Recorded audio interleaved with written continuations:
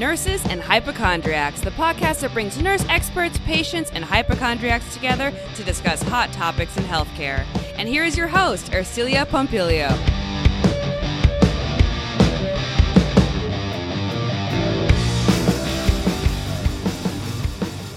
UFOs.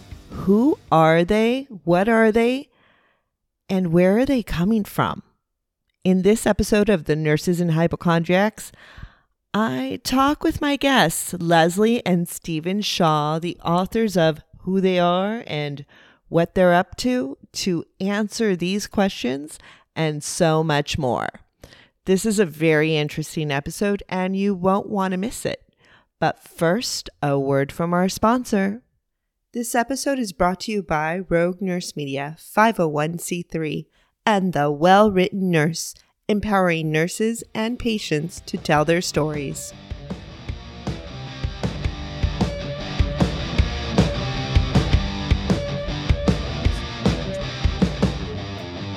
Welcome to Nurses and Hypochondriacs, Leslie and Stephen Shaw. Hello. Hi. Hey, welcome. So glad to have you guys on. I was excited to meet the both of you at the 29 Palms Book Fest. And I had just, I think I saw you guys right when I walked in, and I walked right up to your booth and you asked me a very interesting question. I think Stephen asked me a very interesting question. Do you remember what that question was, Stephen? Not offhand, no. Are you up to abductees or Yep, experiencer? exactly. You asked me, are you an abductee? And I go, I think I am, because I have these weird visions and stories that we'll talk about. But so let's get into it.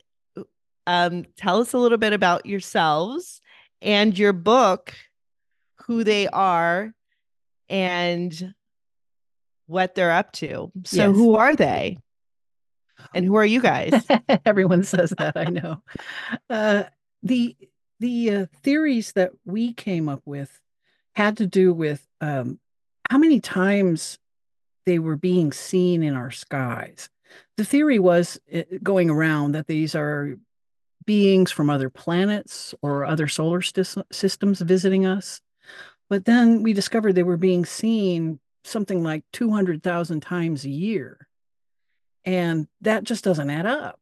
You know, they're coming here 200,000 times a year? What, do they love McDonald's?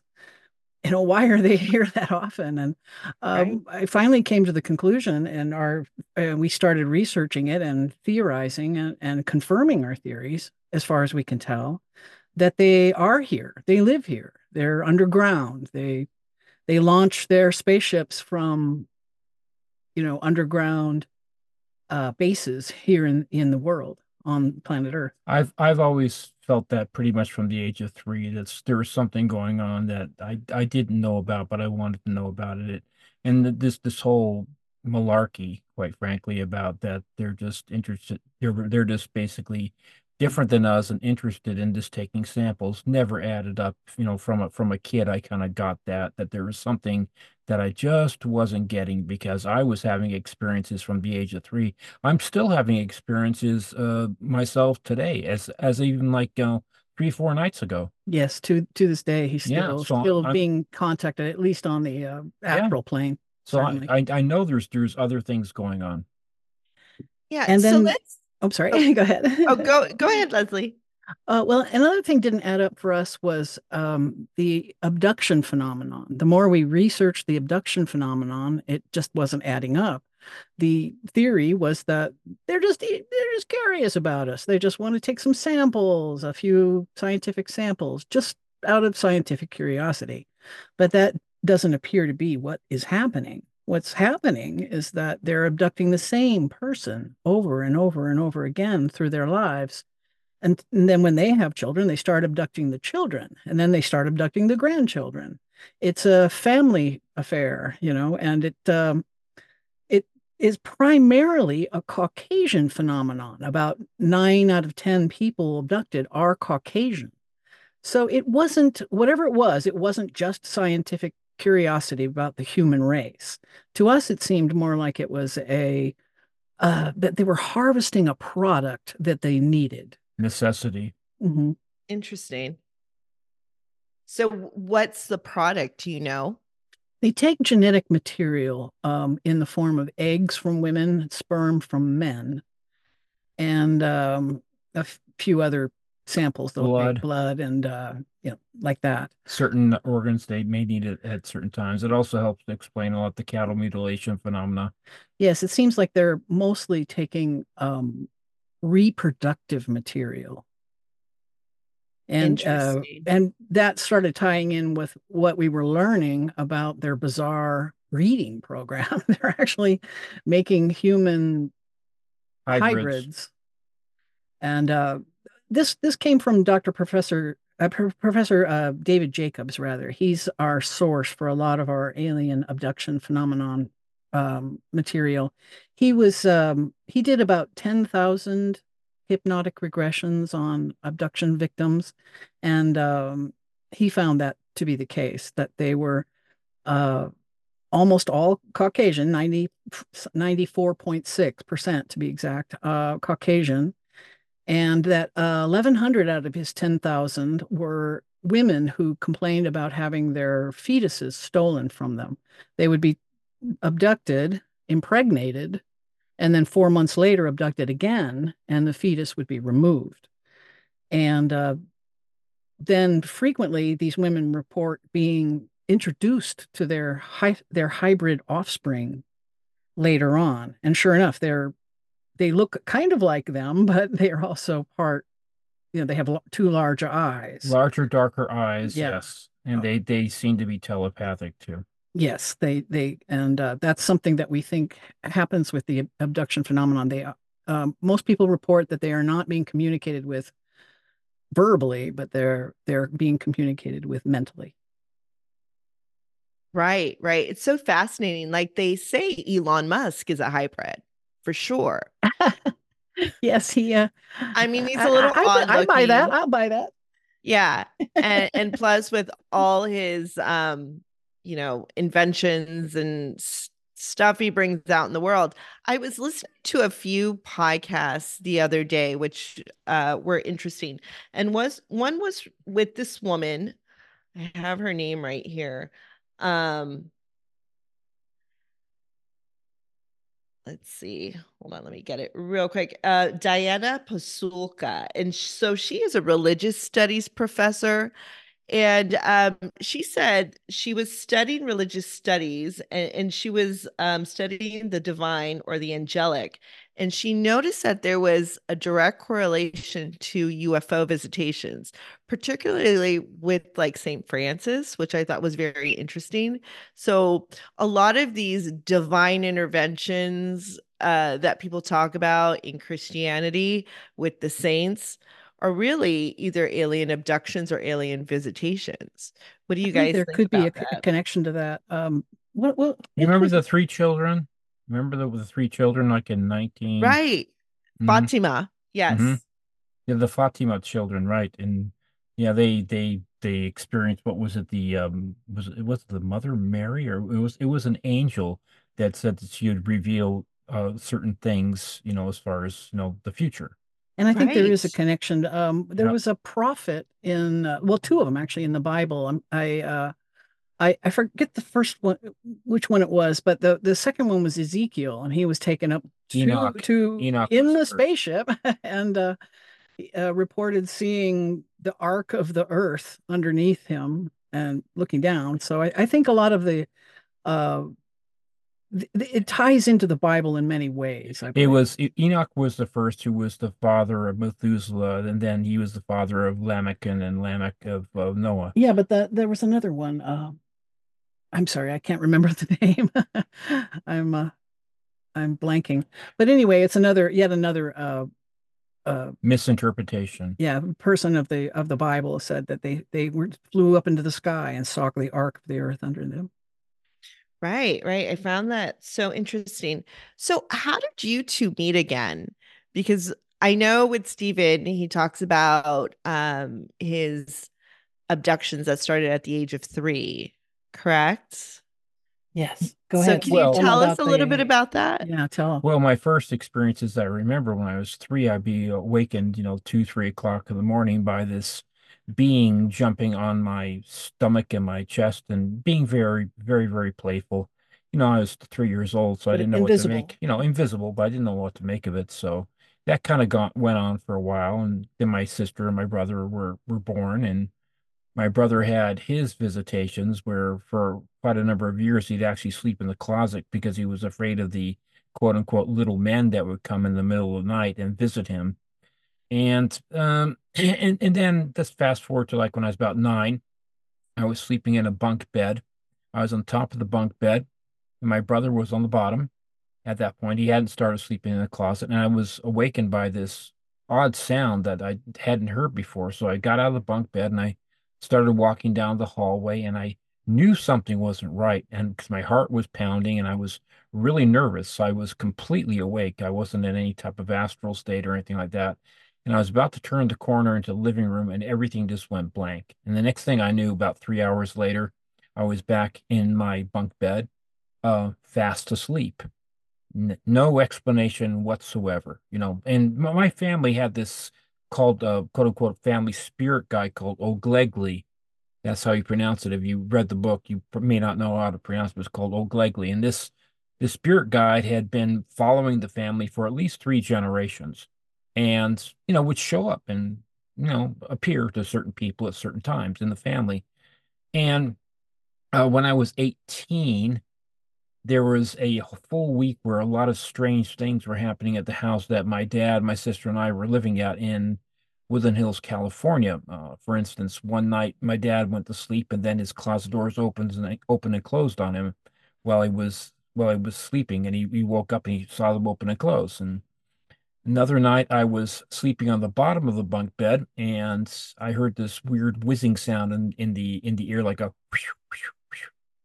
and I looked down the hallway. The hallway light was still on the kitchen, so I could see down the hallway. And I thought, well, I just must have been hearing things. So I rolled over to my left-hand side and tried to go back to sleep. And then the bed started being pushed, two distinct pushes from the Wow. base of the bed. And I thought, well, maybe it's an earthquake, or maybe I just moved or something. And so I tried to go back to sleep again, and then it pushed harder 2 times again. And then the third time it pushed even harder. And then the fourth time I got 3 distinct taps on my right shoulder, tap, tap, tap, just like somebody's using their index finger to tap on your right shoulder. And at this point, I was both scared and angry at the same time. So I rolled over. I said, "What? If you're going to show yourself, show yourself." And there was nothing there. It was just invisible what it was. And then I blank out. Then I don't know what I did after that. I don't know whether I went back to sleep or whether I got up. Now, the following night, my dad heard this silver bell being rung in the chimney or next to the chimney in the living room. And he came and got me from my room and said, "Stephen, am I hearing things? I'm hearing a silver bell." So I got up about 9:30 at night, and a distinct silver bell being rung inside the wall of the chimney. So then we got my sister. My sister was kind of like turning her back on all this kind of stuff. She just thought, oh, she didn't want to like be involved with any kind of spiritual type stuff or alien stuff or anything. So we all heard this thing at the same time, and we banged on the wall for about 10 minutes, and then it went away. Now, the final night, I decided I did not want to sleep in my room anymore. So I went into the living room and I slept on the couch in my clothes from the day before. I was a cabinet maker, had all my coins, my nails, my screws, everything was in my pocket. So I woke up about 5:30 in the morning. It was about mid-January of 1979, so I was still 18. And I looked at my piano, I'm a musician. I thought, well, what am I going to play today? And I listened to the fountain in the back room. And then from behind me, about 30 feet behind me, was the front door. I was laying face up, so my face was facing away from the front door. Uh, this being, a blue-white being, about 6 to 7 feet tall, came floating, walking. It was like it was walking, but it was floating. It came at a very fast pace within 2 seconds. The whole room was filled with blue-white light. It stopped by my right side. The whole right side of my body, like I was bisected, all the way from the Oh, center of wow. my head all the way down to my feet was bisected where I could not move. And I felt it bend down to my ear and say, "Stay." And I thought that this was the family spirit guide. I thought, this is old Glegley. I'm going to see the family spirit guide for some reason. But I couldn't move. And so I said, oh, this is not good. I can't move. So I was both 50-50, terrified and excited. And I tried to look. I knew what it looked like, but I couldn't tell you because I couldn't tell 100% because I couldn't actually see it, but I could see it kind of aurically. I knew that it was about 6 to 7 feet tall. I knew it was tall, blue, white, slender, and it stayed there for I don't know for how long, and then it left. And to this day, I don't remember whether I got up and told my dad right away or what. The only thing I can tell you is 6 hours later, I was going to go get lunch for my dad and I about 11:30 in the morning. I reached into my right-hand side pocket, pulled out the coins and the nails in my pocket, put them on the bench, and all the coins were magnetized. I could pick Wow. up the coins with the coins. It didn't matter. And my dad said, and I said, that's not possible. American coins are not magnetizable. This was 1979. They design them especially so Yeah. they can't So be this is, and magnetized. I've tried to this day Yeah. to try and get scientists and different people to tell me. I've done my own research and says that's just not possible. So whatever it was, the effect was still lasting on me at least 6 hours later, and I had a witness. Okay, I think he was exposed to a very high electrical charge of some kind, be able to plasma. I don't know what yeah, it to was. magnetize both the coins, and that would also paralyze the human body. After all, we are created from electrical impulses. That's how we I move, was right? also very much into studying Tai Chi at the time. I was very pure. I was a musician. I was I was a very pure soul at the He time. was doing, yeah, energetic work to Yeah, raise his I wasn't. chakras. I didn't have any relationships with women or anything like that, or men. So I was But you've pure. forgotten one, dear. That same week, his father woke up one night, Oh looked yeah, down the hall, and he could see into his Stephen's room from his bedroom if they just looked down the hall. And they were both doors were open. He looked down the hall, and Stephen's room was filled with blue white light. Wow. And he was going to get up and do something about it, and then a lulling voice said in his head, "Jeffrey, it's fine. Everything's fine. Just go back to sleep." And he did. And Stephen has no memory I of have no this. memory of that at all. So this is one of the incidents where he was visited but didn't remember it, which I think they commonly affect people's memories after they're abducted. And I think a lot of that is apparent in, Philip, his brother, also. One time, Philip saw a gray alien in his room before he blacked out, Completely different house. and we believe that that's who's the cause of this is the grays. But how they're projecting themselves into a room in a blue-white entity state, we're not fully understanding. But because he saw a gray, we think of it's an alien situation rather than like a haunting or something of the Right. case. Yes, you So, know, so we'll get to what the gray aliens are and the different kinds of aliens that people study are. But Stephen, why do you think they're abducting you? I mean, what happened to you after? Did you have more psychic abilities? Did you become much more intuitive? Because I was watching another documentary on one guy in Australia who has like thousands of documented pictures of spaceships. And he says that, and so he's seen hypnotherapists and psychiatrists and psychologists, and he's working with one guy, and they say that they're speaking through him, so they're channeling through him, and there's multiple ones that work through him, like multiple alien beings that will work through him. So one thing that I have come to believe and come to see is that they're very similar to us. They're not some, six-fingered or seven-fingered alien that, somehow just learned how to speak English. And, like ET in the movies. there's also the issue that it's been 3 generations of my family. I have been pretty intuitive for my whole life, He's very psychic, and actually. in fact, I did something this morning that was just it was just ridiculous. That there's no reason why I should have said that word whatsoever. Um, Yeah, I was I am pretty torpid when I wake up in the morning. I have fibromyalgia, and he asked me how I was in the morning. I said, "Oh, I feel so stiff. I wish I could just." And I paused, looking for the word in my head, and I thought, "Is is detorpify a word?" I thought to myself, and then he finished my sentence I for me I and said said, it I said it before she even "He brought said it. Well, detorpify." actually what I did, I actually saw the word in my Yeah, head, he pulled it right out of my head. and Yeah. I do that all the time. If It I can had a Yeah. be nickel, I'd be a rich woman. it can be words that don't even exist or expressions that don't even Yeah. exist. I will just see them. So I think, from what I found anyway, like perhaps these entities had directed me to study Tai Chi and to become an acupuncturist because that's kind of, and be a musician because that's kind of where my strengths lie.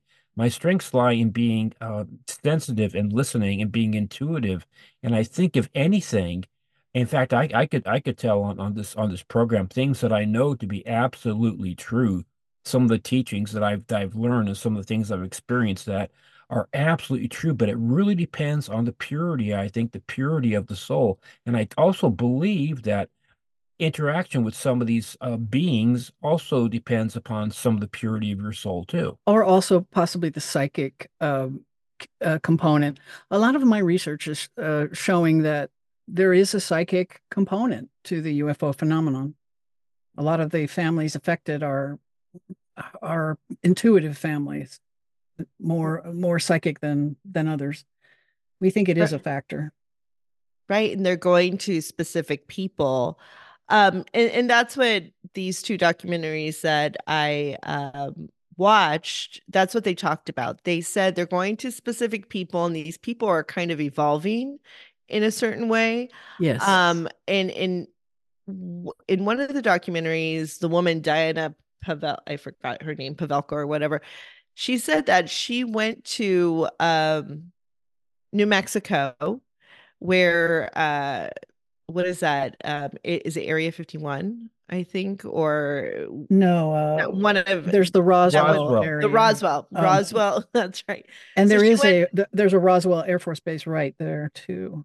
right. So she went to Roswell with this gentleman, and so he is like a NASA type person, and he has many different patents and many different uh things that he's made in the world, but he channels these aliens, for example.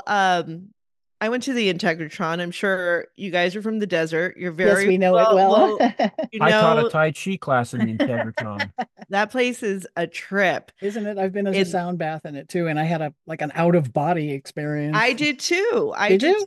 In 2016 on election day. I went there. So it was Hillary Clinton and Trump, right? Yes. So I went there that day before anybody knew who was going to win.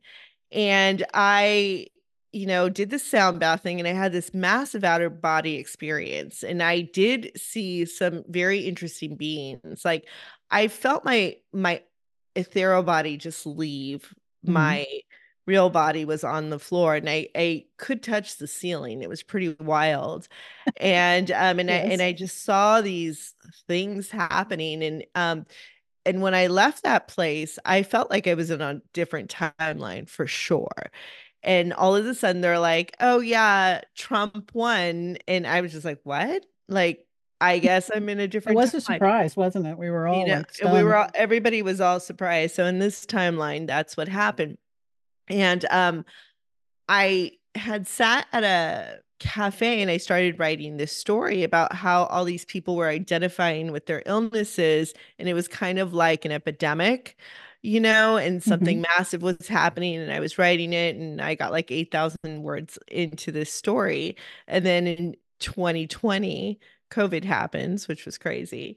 So I was just like, wow, this is exactly like my story that I was writing. So I No was kidding, just really. intuiting something from somewhere. But I feel that I've been abducted because I have these regressed memories that have been popping out, and they've been coming through ever since I met this one individual in 2019. So they were very, very intense. I never told him because they were weird. I was like, oh, maybe this is a screenplay that's coming in my head, because it was me in a hospital gown and I was much younger. I was probably 20 to 23 years old.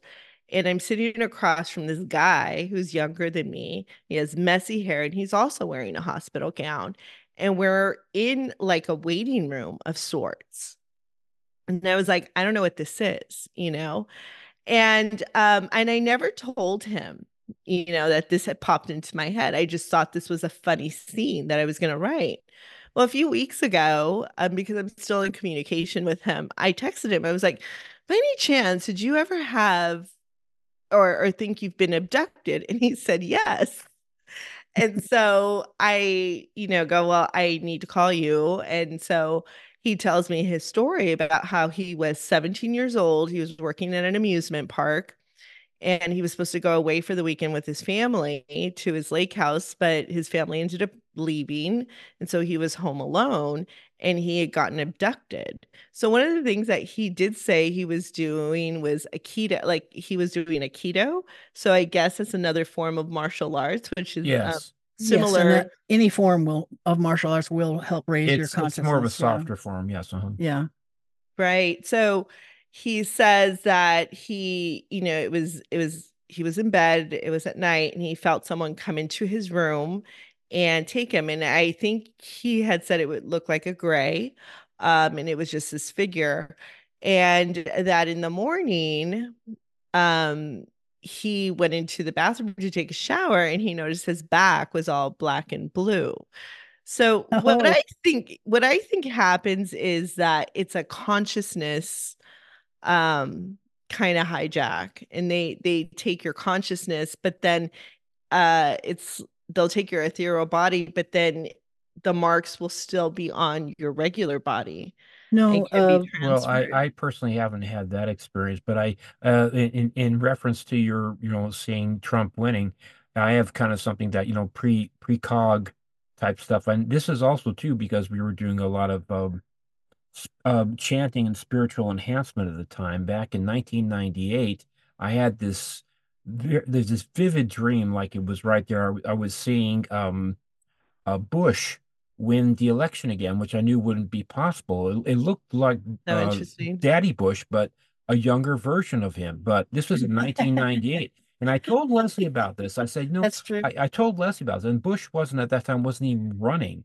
And then it came Yeah. down to the whole thing in Florida with, and he didn't know about with the Gore. sun at the time. Right. I didn't know. That's I really didn't have any interesting. clue. But then, of course, it came down to Florida being the deciding thing between Gore and Bush, right? Like 553 votes or something. My parents said, "Oh, they're all worried." Says, "Don't worry, Mom and Dad. I already saw who's going to win." And Precognitively. sure, this is honest to God, this is 2 years before it even happened. So I think that, doing things like Aikido, Tai Chi, whatnot, and doing spiritual awakening exercises actually there's so much that is latent in the human brain and Right. there's so much that's latent that's basically been atrophied or has not even been turned on in most people. Right. And I agree. I agree. So But it's almost you were like they're saying turning it on. I wanted to mention though that one thing I'd heard from Whitley Strieber, the author of the Communion book, he was saying that he used to be taken physically, but lately maybe they don't need his genetic material anymore, but they're still communicating with him on a psychic level frequently. So they don't give up on you, even if they're done with needing your physical form, Genetic material. Yeah, your genetic material any longer. But then they start taking the younger people of the same generation. I mean, of the same family, different generation. That's really interesting. Like in my family, I know that my uncle was an aeronautical engineer. So I think it really kind of started with him. Mhm. Because he's incredibly creative. Like he's like a poet, and it's all earth-based, which is interesting. Like he's a poet, he's a writer. He also was making men's suits for a while and then doing like leather satchels. And he really loved gardening and earth stuff. Like he almost bought a community park and was making it into like a nonprofit thing. I mean, just very, very interesting things, you know. But of course, he also like is bipolar as well. But is very, very interesting. So I feel it kind of comes from there, kind of like George Van Tassel that was at the Integratron that created the Integratron. It's one Yeah. of the things he was visited and he Yes. got the components to build the Integratron that was really supposed to be a life extending machine or Yes. like It Yeah. was supposed to fountain make of you immortal if you right. were exposed to it enough. Right, right. Yeah. Which is very, very interesting. But you say there's like 10,000 UFO or reports of UFO sightings per year, Yes. and only 5% of the sightings are reported. Uh, so So it's we like, think they're seen something like 200,000 times a year. Yeah, in fact, wow. one of the guys that was debriefed at the the congressional hearings, was it I Fravor? believe it was Fravor. Fravor said that the U.S. Navy and all the navies are constantly being surveilled by these things like the Tic Tacs to go fast and the gimbals. They're constantly. He said it's really closer to 200,000 a Every time year. we go on maneuvers, these UFOs are dogging our military every single time. Yeah. And it's not being reported, except that, Luis Elizondo released the 3 videos to the New York Times in 2017. And he was in charge of the ATIP, which was the UFO investigation program for the government at the time. And he released those 3 videos. Otherwise, we would never know. We would have no idea that this was happening, and they were following our military everywhere they go. And I believe this is because they've made it quite clear they are not happy with us using nuclear power, or I mean nuclear weapons.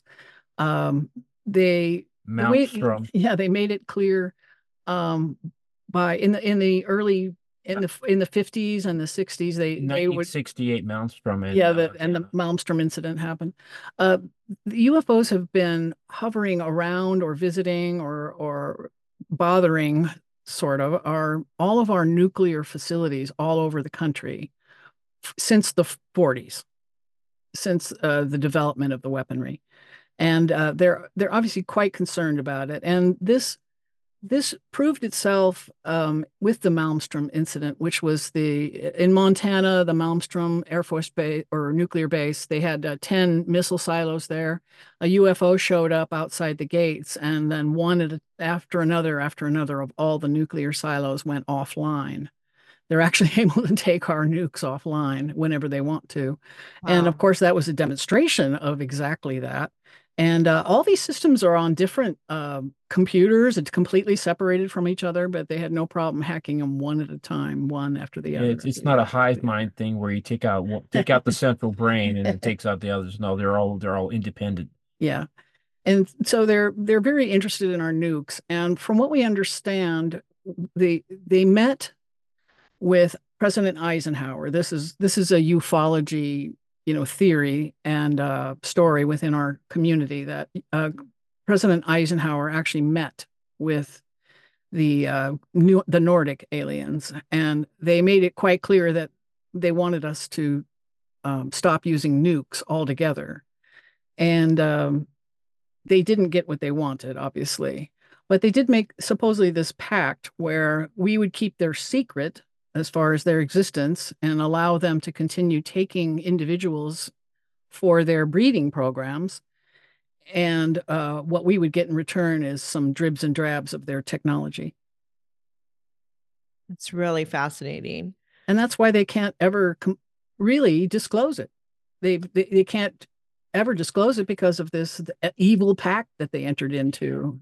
As the great Maya Angelou would say, and she did say, is watch what they do, not what they say. Yeah. And it's their So actions. true. Their actions basically speak louder than anything. What they're doing belays the fact that they actually need us. Mhm. We are actually important to them. And it's not just because it's a science project. Yes, we think they actually need our genetic material for their projects. So that's why they're taking the same families. They find a DNA strain that they like, and they keep after that DNA strain. They keep coming back for it, even into multiple generations. Well, Yeah, I I don't can have any see, children as far as I know, but who knows? but I can see how they could manipulate them. I mean, manipulate the genes and to get different aspects. I mean, you Yes. can even see like basically in the early 2000s, there was a huge surge of autism. So you have to see, okay, well, why was there a huge surge of autism? What Right. was What's going on? causing it? Is it what's causing it? Is it the medications? Is it the vaccines? I mean, or is it because people have been manipulated? Their genetic makeup was manipulated. And so now, or is it to form a different type of race, like another, because one of the other theories is that we're here on kind of like a prison planet. We're all worker bees. Right. They're looshing off of emotions. And It's that we another were created theory. as a worker race in the beginning, supposedly, a worker slave race. Yeah, Right. we do brush on those theories. Let me do a shameless book plug in our book, "Who They Are and What They're Up to" by Leslie and Stephen Shaw. We do cover that in our book too. We try and Right. look So at the phenomenon as a whole, like a big umbrella over the whole thing, rather than focusing on our experiences, which are fascinating. And we did that was part of our reason for writing the book was these experiences, but that's not really the focus of our book. It's more to explain who they are and what they're up to and our theories concerning them. Mhm. I do like your theory of that they are living with us, like underneath the planet, in the mountains, Yes. Hollowed uh, out mountains. Mhm. which I think is very interesting because even just around us here in the desert, you can look at the mountains and you're like, okay, really? Like there has to be something inside of them. And then even in Mount Shasta, I've never been to Mount Shasta. Have you been to Mount Shasta? We just went again. We just went this summer Oh, how We did fun. we did Yeah. Bigfoot days in Willow Creek. and we Oh, did a neat. reading at the Wairika Yeah. bookstore, Zephyr and bookstore and How coffee shop. fun. It Yeah. But yeah, was wonderful. I think it's in chapter 6 of our book where we talk about it may be as far as the just how frequently meteorites and asteroids hit the planet. Just from the Right. ones that we know about, it's a lot more frequent than people realize. And if you were a race, let's say Lemurian or Atlantean or whatever it may be, and you've been around for a while and you knew that something was coming. See, that's the other thing too. Every single myth or legend or whatever tale, the 1,200 that we've been able to find so far, a disembodied voice says either go to the highest place, get in the boat, build an ark, or build a city underneath. These are the Under flood myths the he's flood talking myth, about, I'm the talking about great the flood Yeah. flood myths. myths. Yeah, Yes. Yes. every single one, there was forewarning. So obviously, somebody was advanced enough, or a race was advanced enough to give a 1 to 2 year uh, warning that listen, there was going to be a winter like you've never ever seen, and you better do something. So there was obviously, so you got to think that there's technology involved because it's not just out of nowhere. It's become because of a need to help to preserve the human race to a certain degree. Another reason we thought they weren't really coming from other places or other star systems so much is because we see evidence of their activities for thousands of years on this Right. planet. And so either we are just the most interesting thing in the solar system, in the world, the universe, and they just have to keep looking in on us, or they're more closely here than we think. We think that they actually are cousins to us, separated Yeah. from us thousands and thousands of years ago. And I mean, if you look carefully at a gray alien, what we visualize them anyway, and the rare photos, what I see is a human being. I see a human being who's been living underground for 13,000 years. Very tall, very pale. They look just like us. They move Mhm. just like us. Their musculature is the same. Their pelvis is tilted the same way. The proportions between the elbow and the knee and are exactly the same as in the human being. And they would have less hair and they would have bigger eyes. They would be paler, yes, like you said, right? exactly.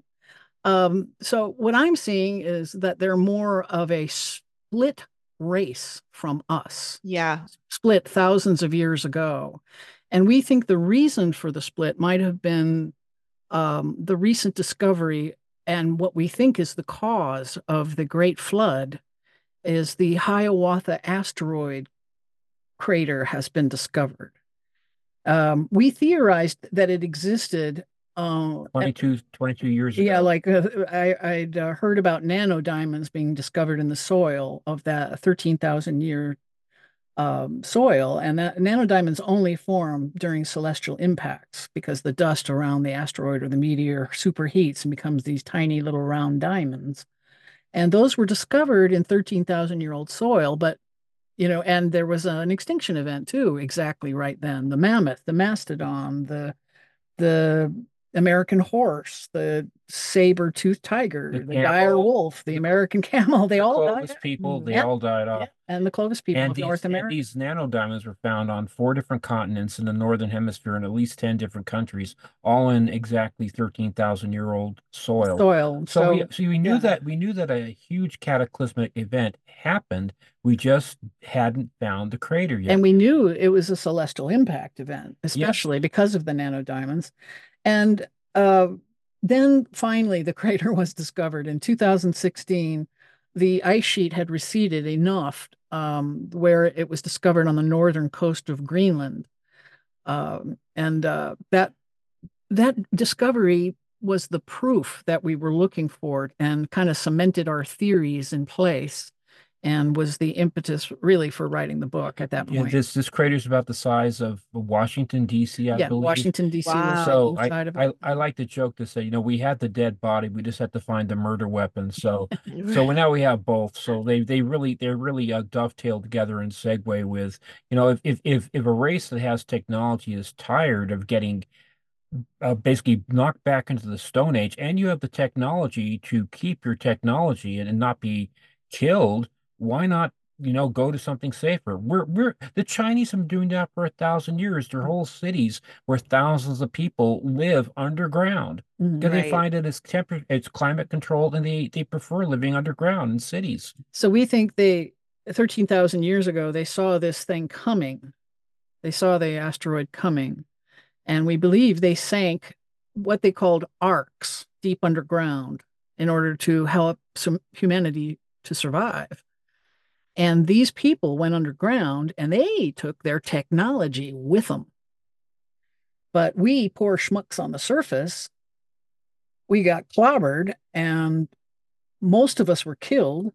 Only about 10,000 were supposed to have survived. Yeah, you can see from which that our entire population has regenerated. And in fact, geneticists can see there's a genetic bottleneck about that time period. There is a genetic bottleneck where yes, at one point the human race is nowhere near as diverse as it should be, as it once was. And so what happened was that at some point our numbers were decimated and we regenerated from that. And we believe it was the Hiawatha asteroid impact.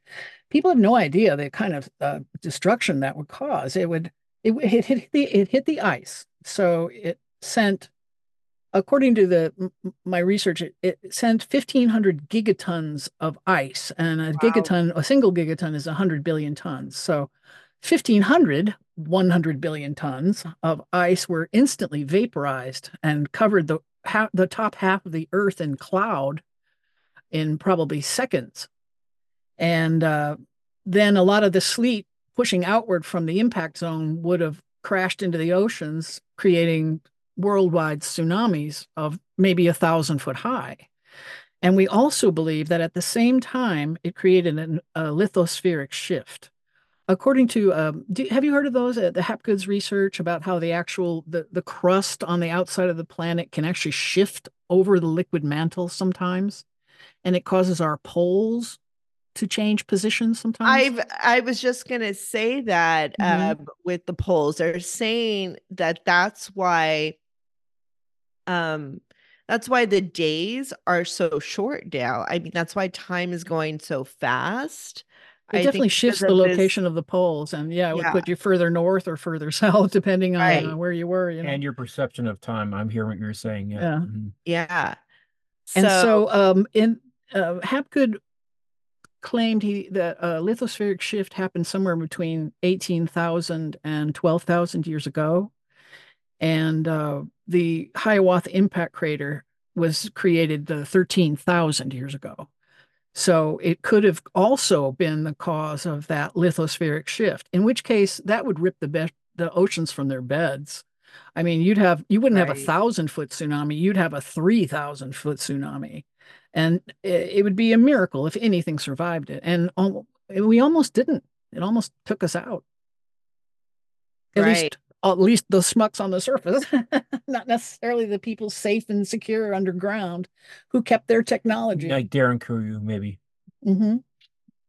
Right. So I've also heard that there could be alien life forms like in Antarctica.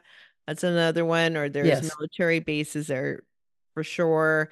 And going back to what Stephen had said, Mark Zuckerberg, I don't know if you guys heard this, but recently he's building like an underground bunker in Hawaii on Maui.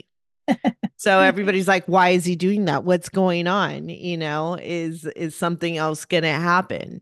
Is something imminent with that? But There's of course there have been movies that recently came out too about the super rich having lavish mansions basically orbiting the earth. I forget what the movie was called, but yes, definitely if you want Elysium. to yeah, if you want to survive a cataclysm and you actually know it's coming, you either go deep underground or you go into Or space. into Yeah, space. you do into one of two space, things. And interesting. the thing is, I also, because I studied geology a lot too, and a lot of things that people don't realize is that why the magnetic pole has been in different places at different times, like the Hudson Bay and the Bering Sea, is because you can tell where the actual magnetic North Pole was by lava, magma that comes to the surface. When it Mhm. cools, all the iron and the different filaments that are magnetic, they automatically align to where the magnetic North Pole is. So you can actually tell where the magnetic North Pole was by figuring out how old the lava was that How old was the laid rock is. down. And That's right. Wow. also too by things like the pyramids in Egypt, of course, Baalbek, different structures, not so much Machu No, Picchu, Machu but Picchu, yeah, yeah. they're the way they're always built on cardinal points they're north, south, east, and west. And so, but Mhm. people don't realize if you haven't studied geology that it's the magma and the filaments they actually align directly to where it was at the time that it cooled. Right. Yeah, I've been to Machu Picchu. I just went to Teotihuacan in Chichen Itza. So those I'm jealous. structures, you guys have to go. You have to go to Teotihuacan at least. That It's on the was, bucket list for sure. yeah. What I Teotihuacan was very interesting because when I went there, because they said the Aztecs built it, and I was like, as soon as I got there, I was like, the Aztecs did not build this. They did not. and And we and now that's know what that I for a was always fact, actually. yeah, and that's what I was always taught. I remember in eighth grade, what social studies, is that, oh, the Aztecs Right. built it, Quetzalcoatl, all of this stuff. But when I went there, not even knowing the Teotihuacan history and who the Teotihuacans were, and now a theory on how Thoth could have been sent to Thoth, who built the Egyptian pyramids, could have been Right. sent um to Teotihuacan to build these pyramids as well, because again, they're facing on certain energetic points to keep the Yeah, the planet all cardinal in points. balance, It's right? actually Yeah, certain fascinating. cardinal points. I particularly like Carlotto's work, Mark Carlotto. You would have read it in our book. Mhm. He's the one he started noticing that um, some of the ancient structures, like Teotihuacan, in fact, that's the one that he first noticed, they didn't perfectly align with the cardinal points. Close, but not perfectly. Mhm. And most of the time, these kinds of structures do line up. I mean, perfectly, like the Great Pyramid, right on the cardinal point, Mhm. within a degree. And Less but than Teotihuacan was slightly off. And then he started checking all of the other structures in the area and found they were all off by the exact same amount. Then when he took the sides of the pyramids and followed the line northward along those lines of all of these structures, he came right to where the cardinal the North Pole used to be 12,000 years ago or 13,000 years ago. So that's pointing to that, at least the foundations of that structure and Mhm. all of the structures in Mexico are pointing to where the North Pole was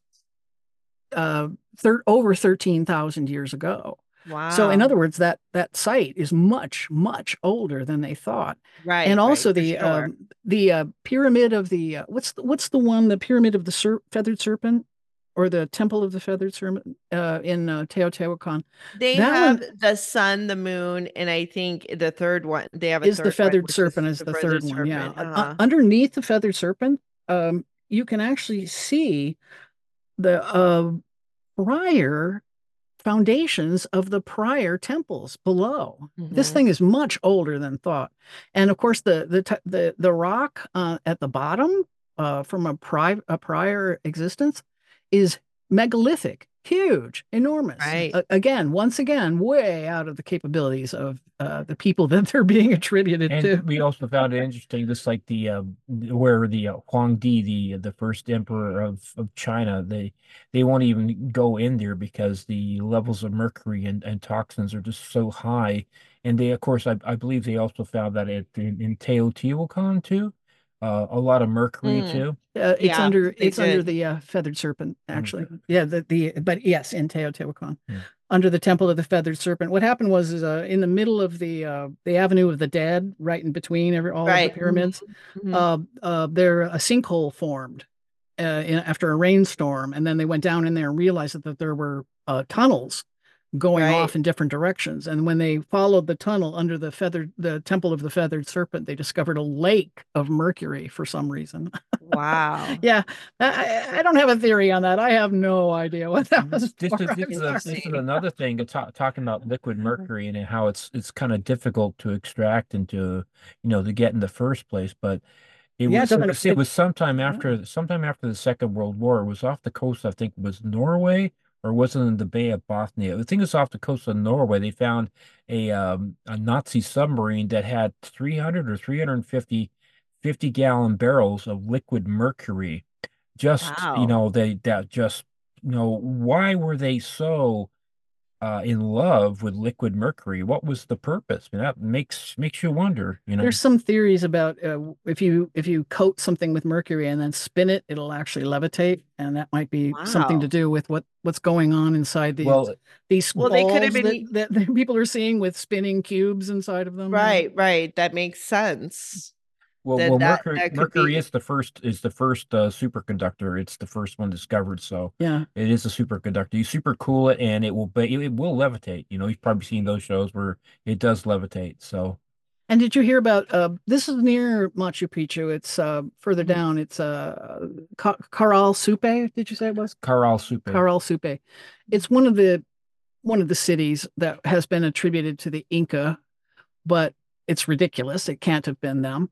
And because they first of all, they have bronze tools. And Wow. Sacsayhuaman, Teotihuacan, I mean Sacsayhuaman and Pumapunku, and also Machu Picchu, they're all built with andesite stone, which is harder than granite. It's Right. the same It's hardness as black. the Yeah. hardest granites. And these are bronze wielding tool people. There's no way a bronze culture can have done this.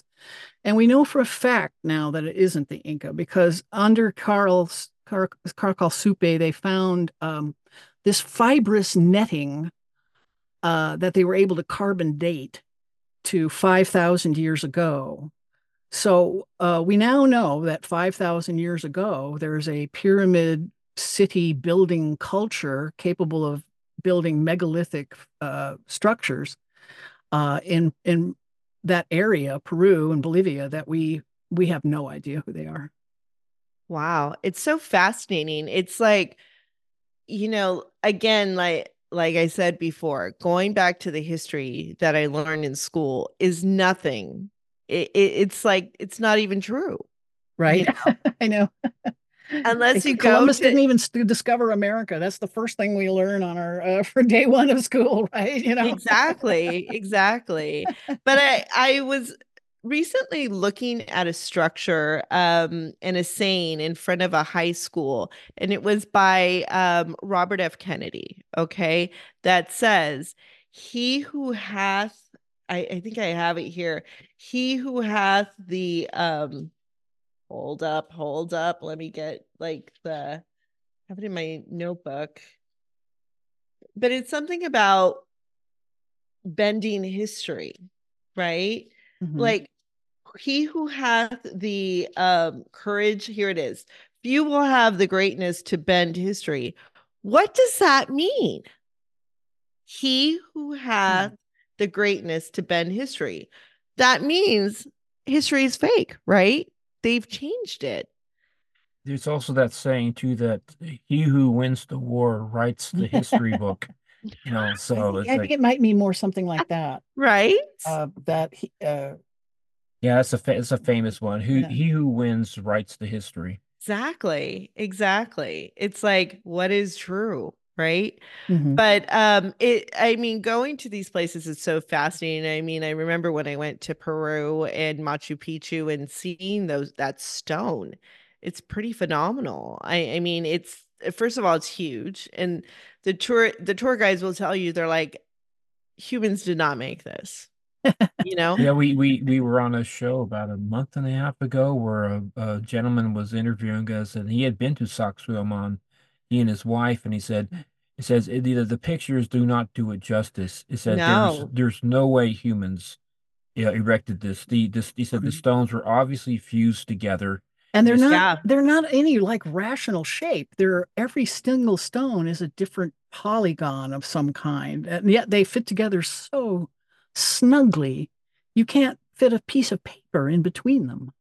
It's phenomenal. And the triple interior bevel carvings at the andesite at Pumapunco it's ridiculous. I've done a lot of concrete, and I was, when one of the hats I wore in my life, I was a CB in the Navy for 6 years. We did a lot of concrete work, and I did a lot of concrete work and cement work, and I was a cabinet maker and built houses and cabinets. But those stones in Pumapunco, they looked to me actually like they were actually poured in a form. Like they were basically replicated like cement stones or cement blocks. He's talking about the giant H blocks. Giant H blocks that are triple beveled. They're so uniform in their aggregate. There's, you don't see like little strips or little stripes of like they like mined it out of a quarried it. It's just like they literally melted it and poured it into a form and then pulled it out of the form. It gives us that impression too, because they're identical one to another. If they were shaped by hand in the only way they could have, which would have been sanding and grinding that way, because they didn't have the tools to cut the rock, certainly, there's no way they would be that uniform from one to the next. That was the first thing that I thought when I saw those things, that these things were poured, these things were like we make concrete blocks to make buildings, that they were basically either poured or somehow other manufactured in such a way as to make them identical one to the next.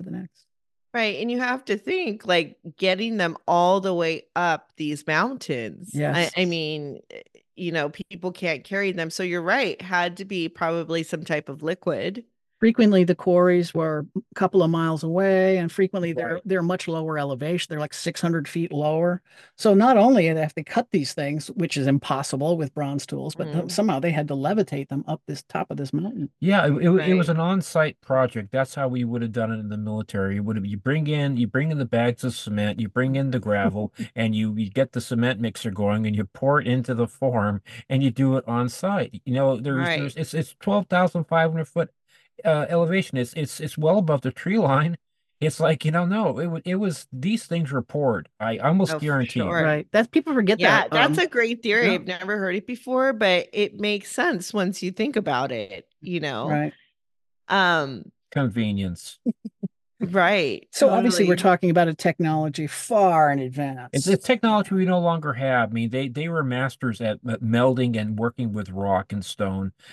Perhaps we don't have that technology right now, but they had the technology, Correct. so And they probably still do. In I like to remind people that, and people forget this a lot, but the Homo sapiens sapien, which is us, that's our species, has been in existence for 120,000 years at least. Some people argue much more, but we have irrefutable proof of that we've existed for at least 120,000 years. And supposedly, according to mainstream archaeology, we just sat around for 107,000 years in And did caves, nothing. picking fleas off our behinds and freezing our nips off, and with no advancement at all until 13,000 years ago, we suddenly decided to get some gumption and get going. Yeah. No. We do not seem like the kind of people that would just human sit beings. around. No, if anything, we're restless and curious. And Human For industrious. We're sure. And industrious people, if industrious. nothing else. Very, very true. I So mean, there's a technology could have risen and fallen 7 times in for that sure. 107,000 year period of time. And we think a lot of this knowledge was ours, not necessarily from aliens. And whether aliens are involved or not, we have theories on that too, of course. There is a lot of theories pointing to the human race having been uplifted at one point, Yeah. some 300,000 years ago. Yeah, And obviously, we didn't do that to ourselves, yeah. right? Jason Martell talked about that at Alien Con. It was. I wish I'd um, was able to get a hold of that DVD, but he showed the evidence about 300,000 years ago. You can see on the neocortex of the human brain where it's kind of like what we're doing with CRISPR now. They edited in, basically cut and spliced in the gene for speech about 300,000 years ago, which has to do with some of our other theories we've come up with that we're not really Right. haven't addressed it yet. Like if you wanted a slave race and you found Homo erectus, and Homo erectus is pretty smart, pretty strong, but can't speak, right? Right. Can't communicate necessarily. So they tweak the brain a little, make it a little smarter, and give it the power of speech, and voila, you have what could be a trainable worker. It's so interesting. Yeah. And I think, like you guys mentioned, they're still coming to people, and I think it's to evolve the human race to become more compliant with that. And Yes. there's other people who are evolving in a different way. Like we're seeing that in the workforce now, where people don't want to work in cubicles anymore. People don't want to, be indoors and just doing the same thing over and over again, where they're shifting out of that paradigm. But yet, what are the corporations going to do? They're trying to get us go back into the office, but Yeah, that's just going to make the skies orange again. that's just Right. backward thinking, and I see it because I just recently finished playing in the Joshua Tree Philharmonic Orchestra. We did our holiday concert, and we did Oh, five wow. different Nice. performances. Yeah. We did a combination. We did this really neat. We took the Nutcracker and we did it.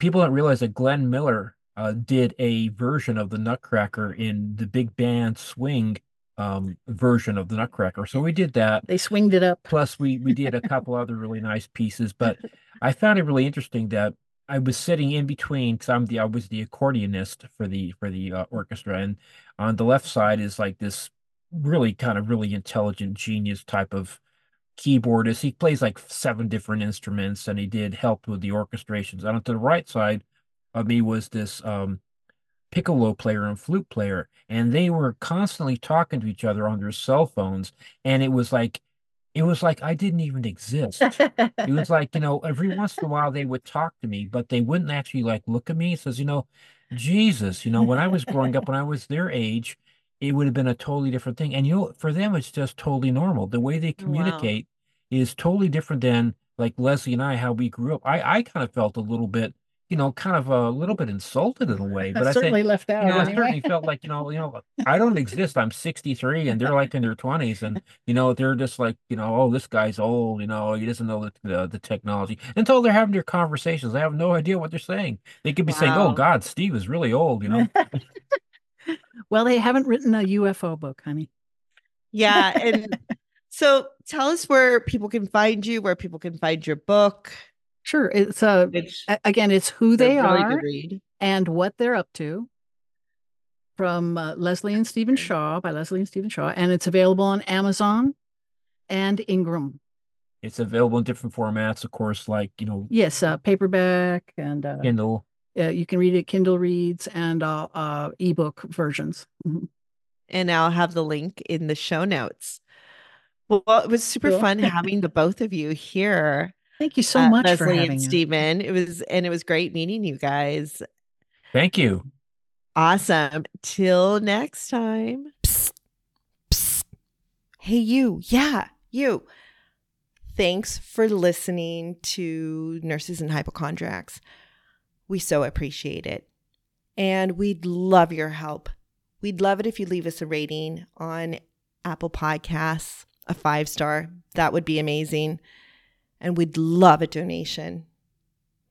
It helps to bring more nurses and patients together so their stories get heard. Thank you so much. Please like and subscribe.